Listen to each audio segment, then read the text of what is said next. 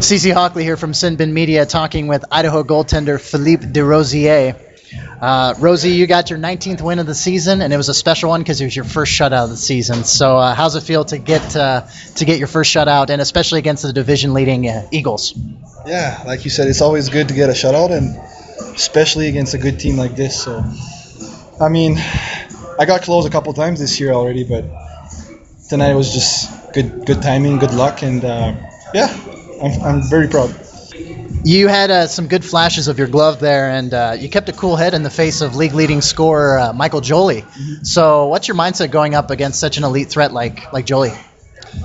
I mean, he got like 38 goals, something like that, so you got to be patient. He's really good with his stick, so don't go down too quick.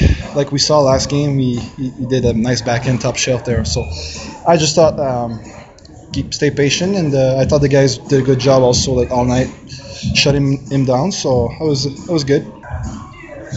So I noticed that past 3 seasons you've split time between the Texas Stars and the Idaho Steelheads. The Dallas Stars top down organizationally. How do you feel about the organization as a whole?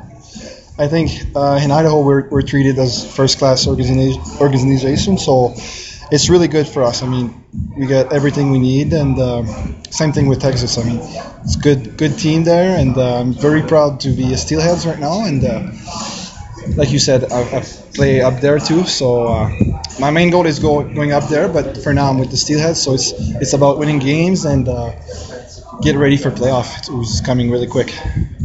Once again, that was Idaho goaltender Philippe Desrosiers. This has been CC Hockley from the Sinbin. Thank you for your time, Rosie. Appreciate it. Thanks so much.